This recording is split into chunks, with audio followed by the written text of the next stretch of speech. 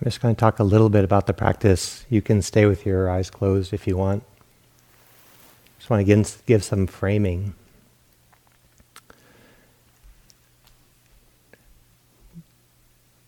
Going deeper into our loving kindness practice, there are really two ways that it gets more powerful. One is that it actually deepens in your ability to really go into a stream of loving kindness for yourself or with another being. And the other is that it broadens so that more and more beings are on the receiving end of our loving kindness.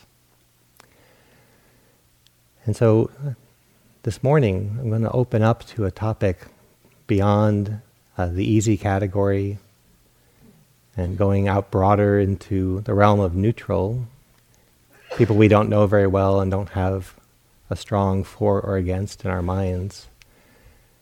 And then going out to another category where we start practicing loving kindness for difficult people. And I recommend that you start with the easy, difficult people, just so you learn and you show yourself, you prove to yourself that the contractions of resentment or defensiveness, holding resentments, preparing future arguments, that's wearing, and that there might be another way that you can feel safe and you can tackle disagreements or approach disagreements without having to hold hatred and irritation with somebody. So that's why you learn that with the easy, difficult people, and then your heart learns and it can go into difficult people. So, and this is about broadening so that more and more people, and finally all beings, end up being where we can hold all beings with loving kindness, authentic loving kindness. But as we go into the difficult people, you'll notice that it brings up stuff. So it's probably the entryway in feels a little bit more like purification. And so you're welcoming that to kind of comb out the kinks or the burrs or the sore places in your heart. You can visit that just to explore it, and you can stay with it if it's interesting. If your heart feels like it's learning something, and there's a forgiveness cycle and an understanding cycle, you can also just visit it and then put it aside if you want, and come back to practicing loving kindness for yourself and for the easy category, to let your heart further develop its own easy, loving stream. And that would be more supportive of developing concentration and samadhi. There's less turbulence where it's easy. And you can expand later. And at some point, all hearts end up doing this. We end up expanding broadly and deeply. So it doesn't really matter which one you're drawn to. You get to make that choice. But for this guided meditation, I'm going to guide it so that we at least visit some difficult people, but we'll kind of approach it slowly, starting again where it's easy. So finding a posture that allows your body to be at ease as much as is possible in these conditions.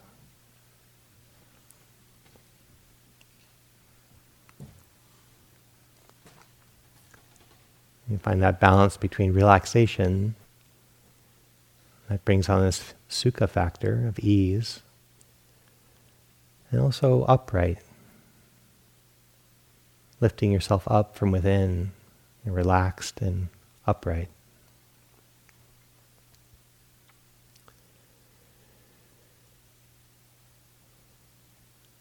And feeling your body, feeling your breath.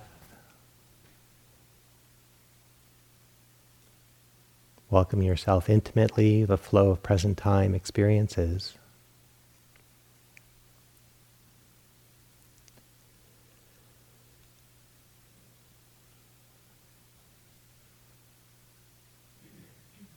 Begin practicing, orienting your heart, aiming and sustaining your attention where it's easy to enter loving kindness. That may be for yourself, or it may be a few cherished beings that you've discovered. Allow your heart, invite your heart to relax, be open, be warm, be steady.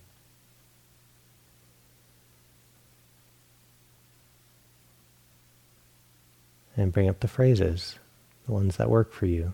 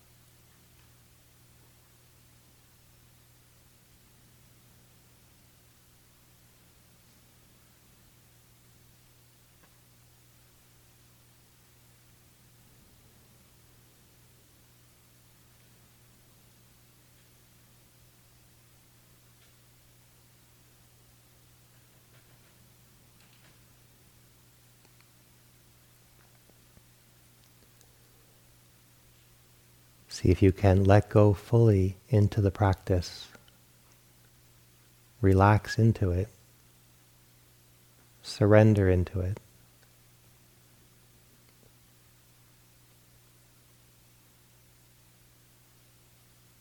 Even if just for moments. Letting go of all else. Let the heart be focused and sincere.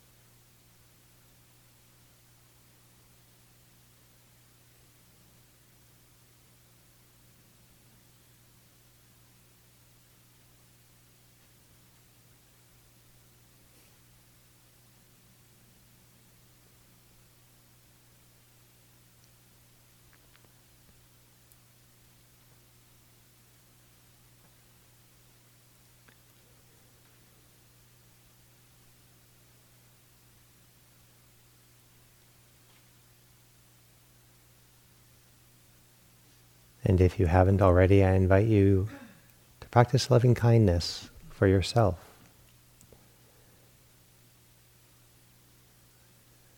See what it's like to give yourself gently over, to opening your heart fully, relaxed, loving kindness toward yourself.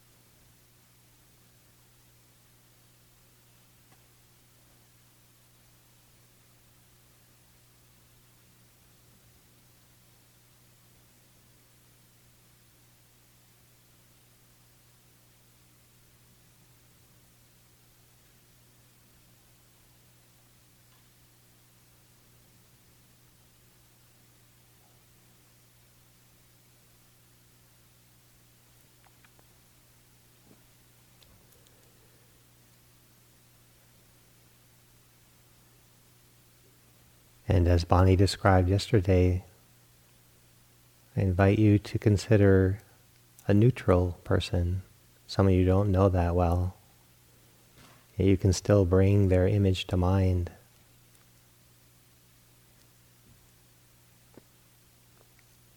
Could be someone in this circle,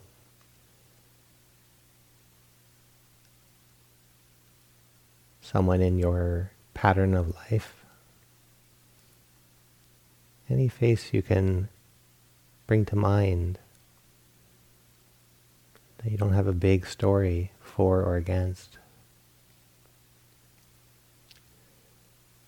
See if you can stabilize loving kindness and warmth in considering them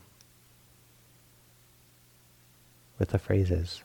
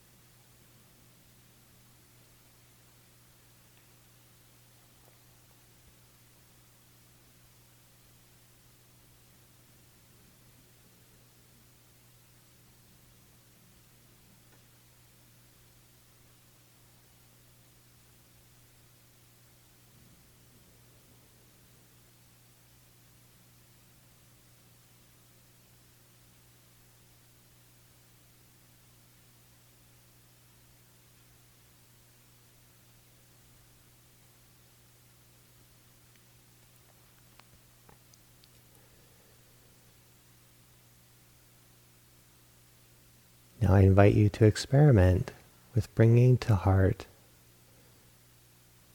a good friend that you're having an argument with, or a good friend you did have an argument with, if you can remember that time.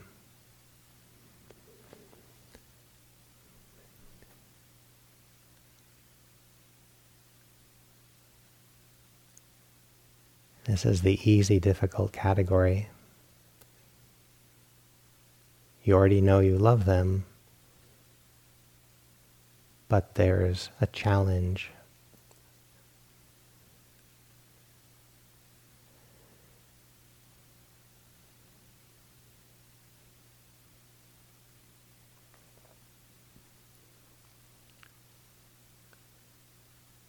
Can you look below the argument and still care for them?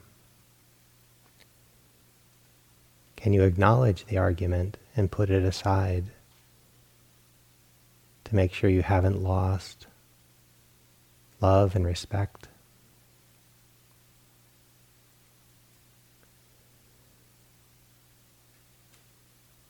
Can there be something unresolved, and yet you still wish them happiness and peace, health and strength.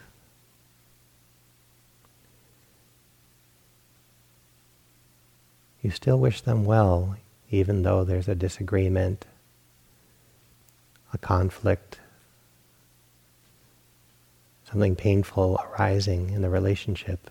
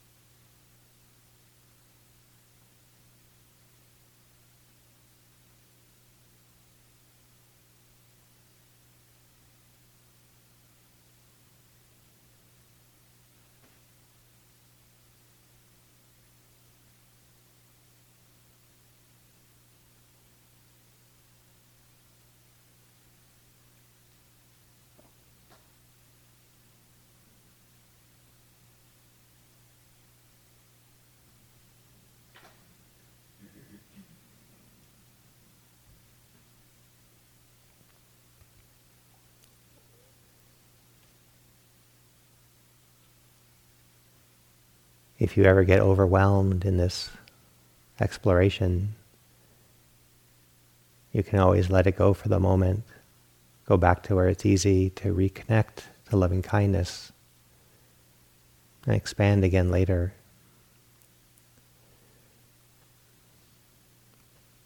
But when the timing's right, connecting to the heart, connecting the heart where there's difficulty can be relieving. You can recover respect, kindness, friendliness.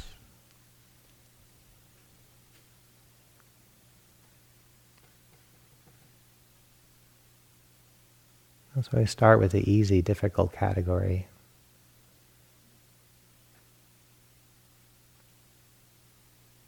Feel into it with our hearts.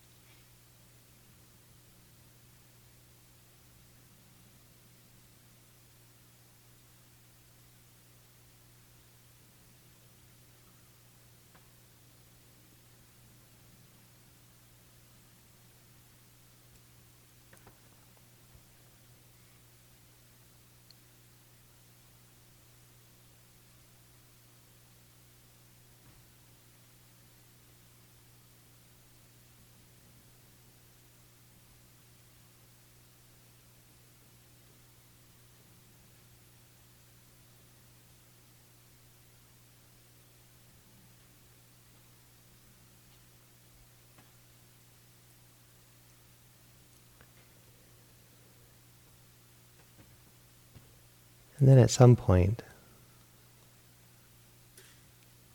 letting yourself come back to where it's easy, regrouping, relaxing,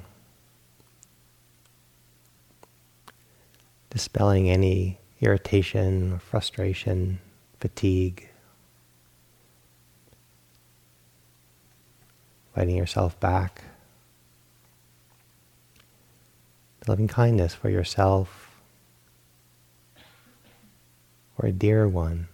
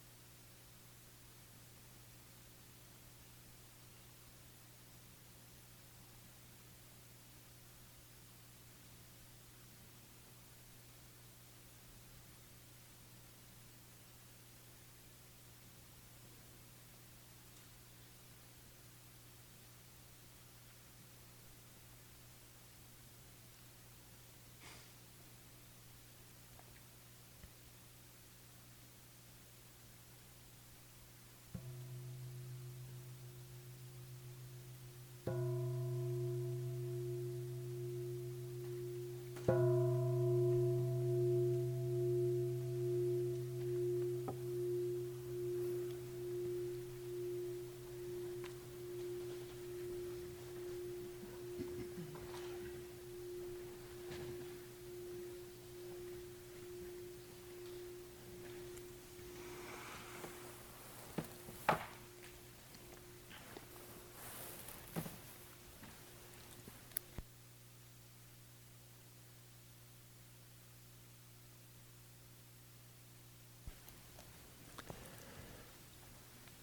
there any questions or observations about your practice? Sorry.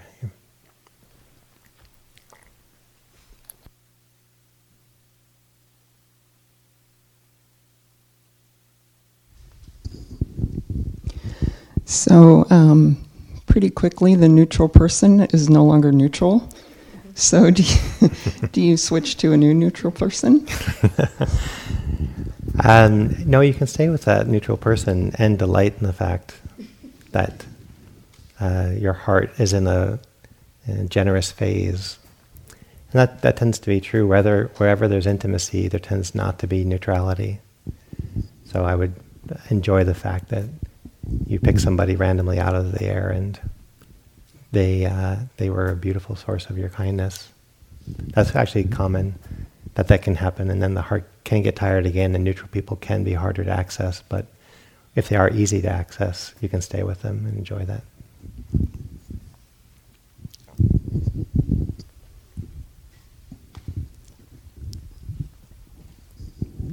I have two questions about the difficult person. Mm-hmm. No longer really difficult because you really feel so much compassion toward that person, why they are that way.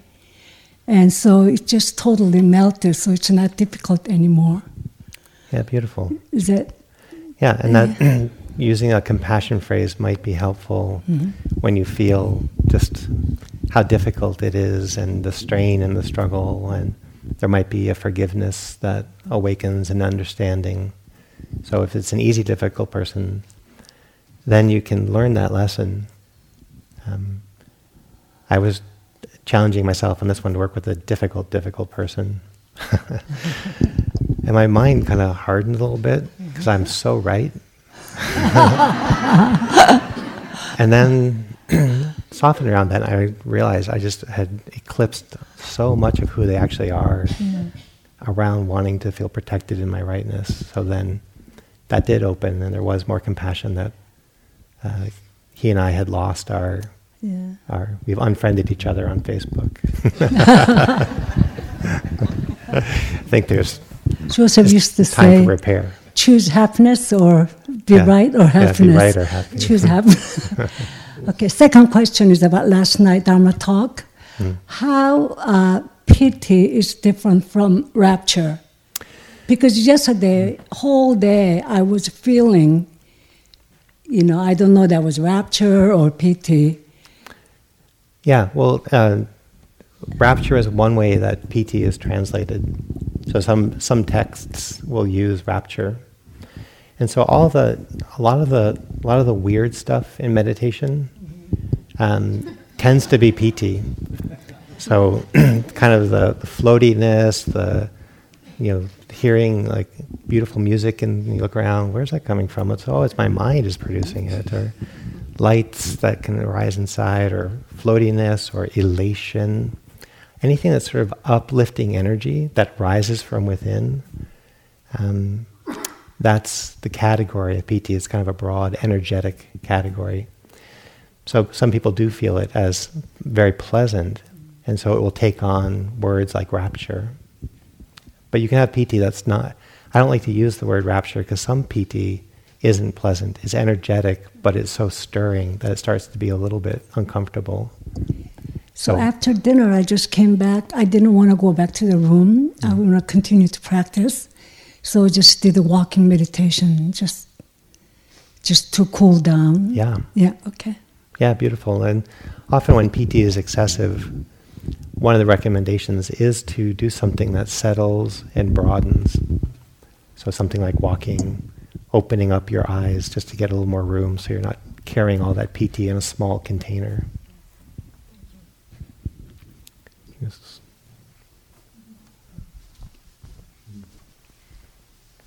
Yeah.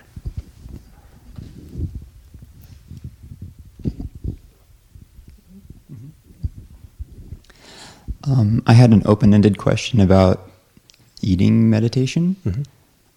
Spring led a guided meditation on the 4 elements in the body 2 days ago, and I was just wondering if you could talk about how we could use a little bit more discernment on what we eat and the way we eat to bring more balance in the 4 elements and the nervous system for meditation. Yeah, that gets a little bit into what might be called a yogic diet. So we're all yogis here. In the old Indian word, we're all students, we're all practitioners. And so it's something that you might, everybody's different in what foods settle you, energize you, and to look at certain foods that you're craving them, but they actually don't work well for your system. So then that's one angle to tune into. And then another is a gratitude that this body is of the earth. This body is related to the earth. It's not separate or distinct. And so air and food and water, those are ways that we are of the earth. So that might be another reflection. Not totally sure I put the pin in your question or a response to your question. But those are 2 reflections to feel united with the earth through what you drink, breathe, and eat.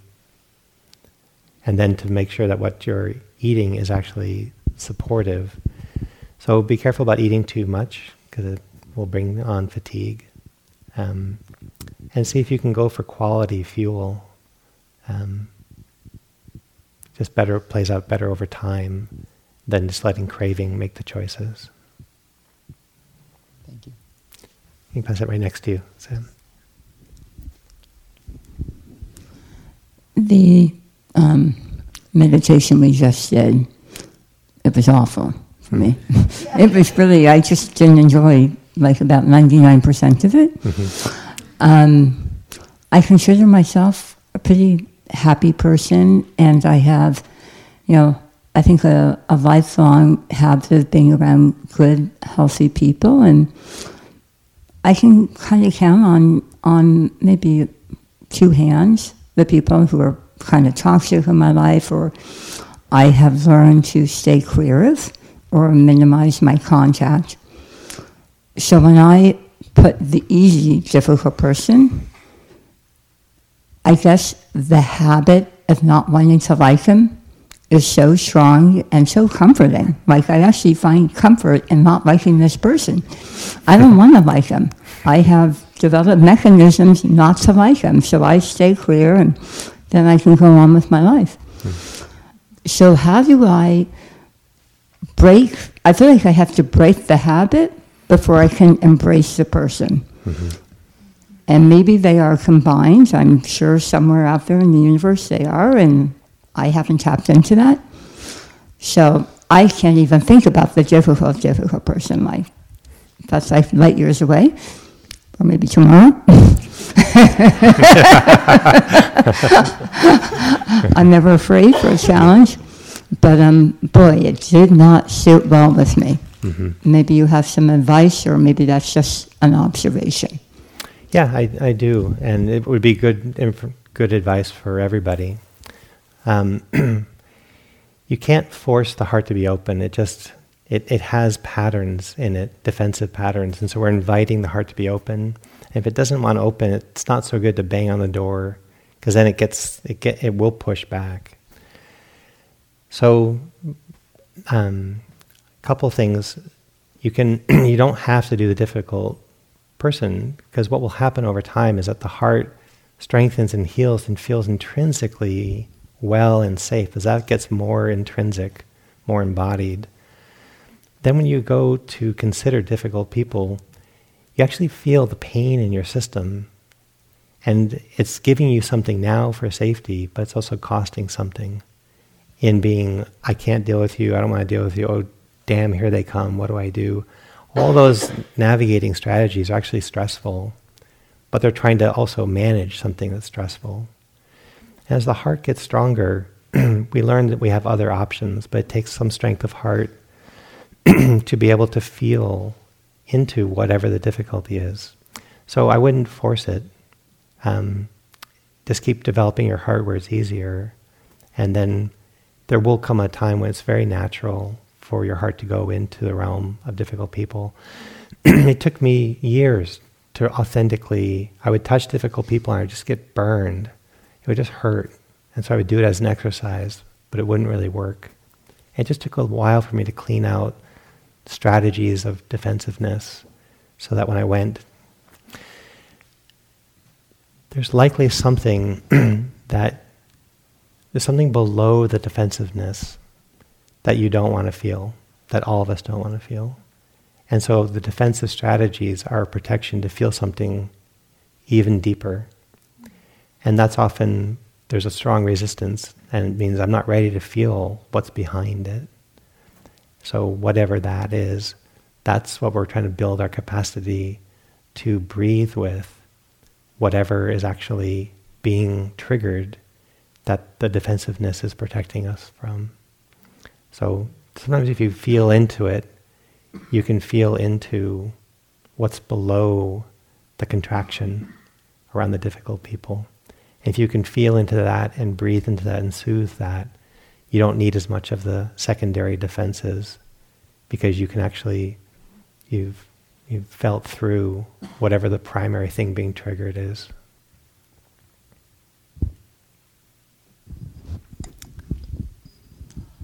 Is there in the one in the back? This will be the last one in the back.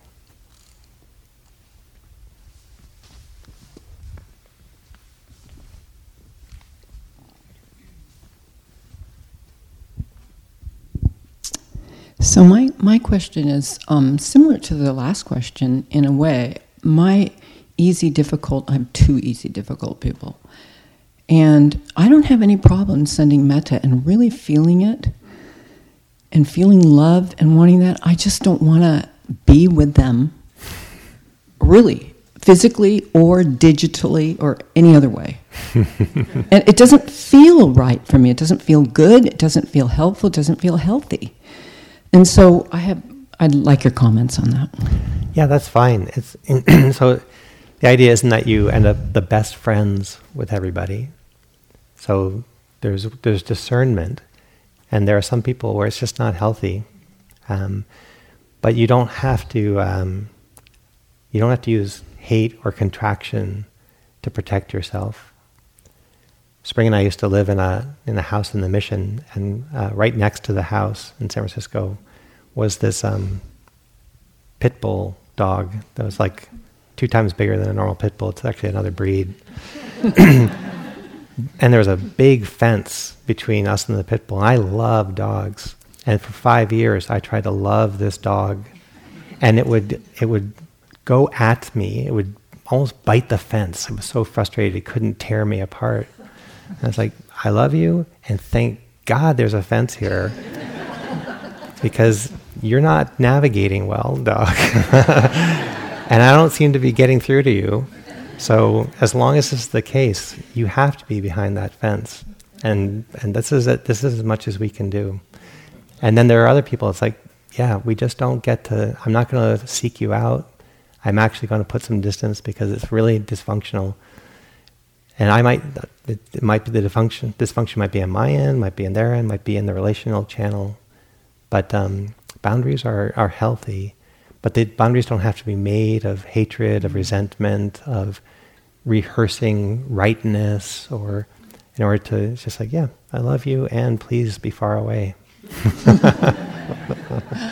Thank you. And then when they can't be far away, and you have to be in proximity with people, it's just good that you don't have tools of contraction, that you actually can find other ways to navigate difficult experiences, and that they don't toxify the heart. Thank you. Yeah.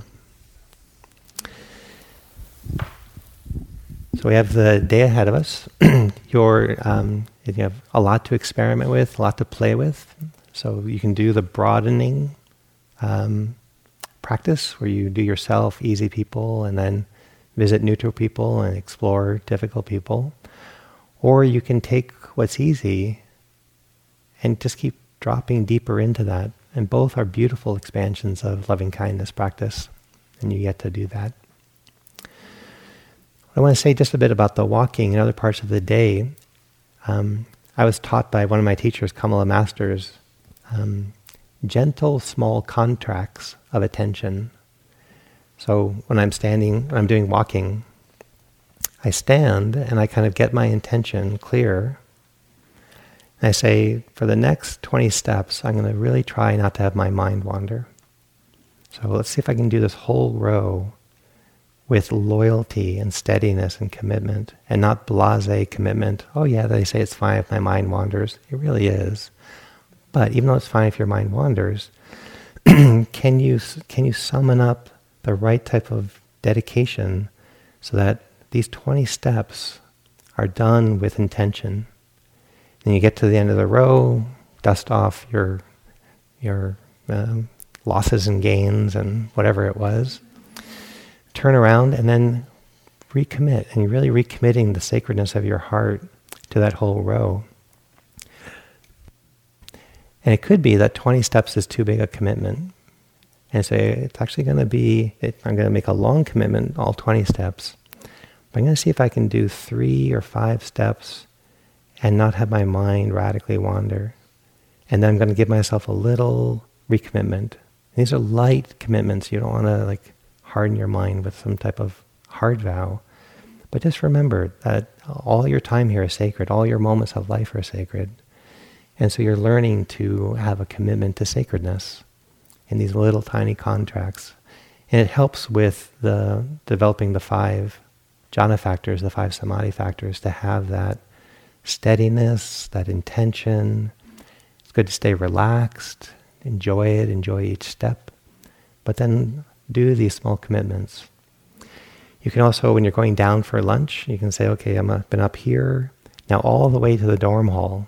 And it's a huge journey. Oh my God. Probably like 200 steps. Can I actually make that whole journey one of loving kindness and all the way down the hill? Can I be in the dining hall and take 3 bites with gratitude? Can I take, 3 or 4 minutes with gratitude? So be your own kind of, recover your intention, recover your vow, and do it gently, but all day long. Keep recovering it, renewing it, so you have this delight inside, this contentment, and this intention to be present. See what a day is like when you do that.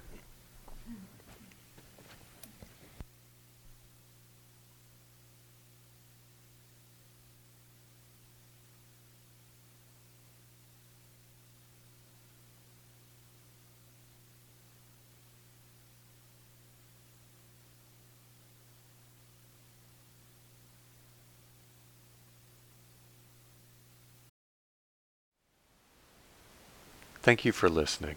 To learn how you can support the teachers and Dharma Seed, please visit dharmaseed.org/donate.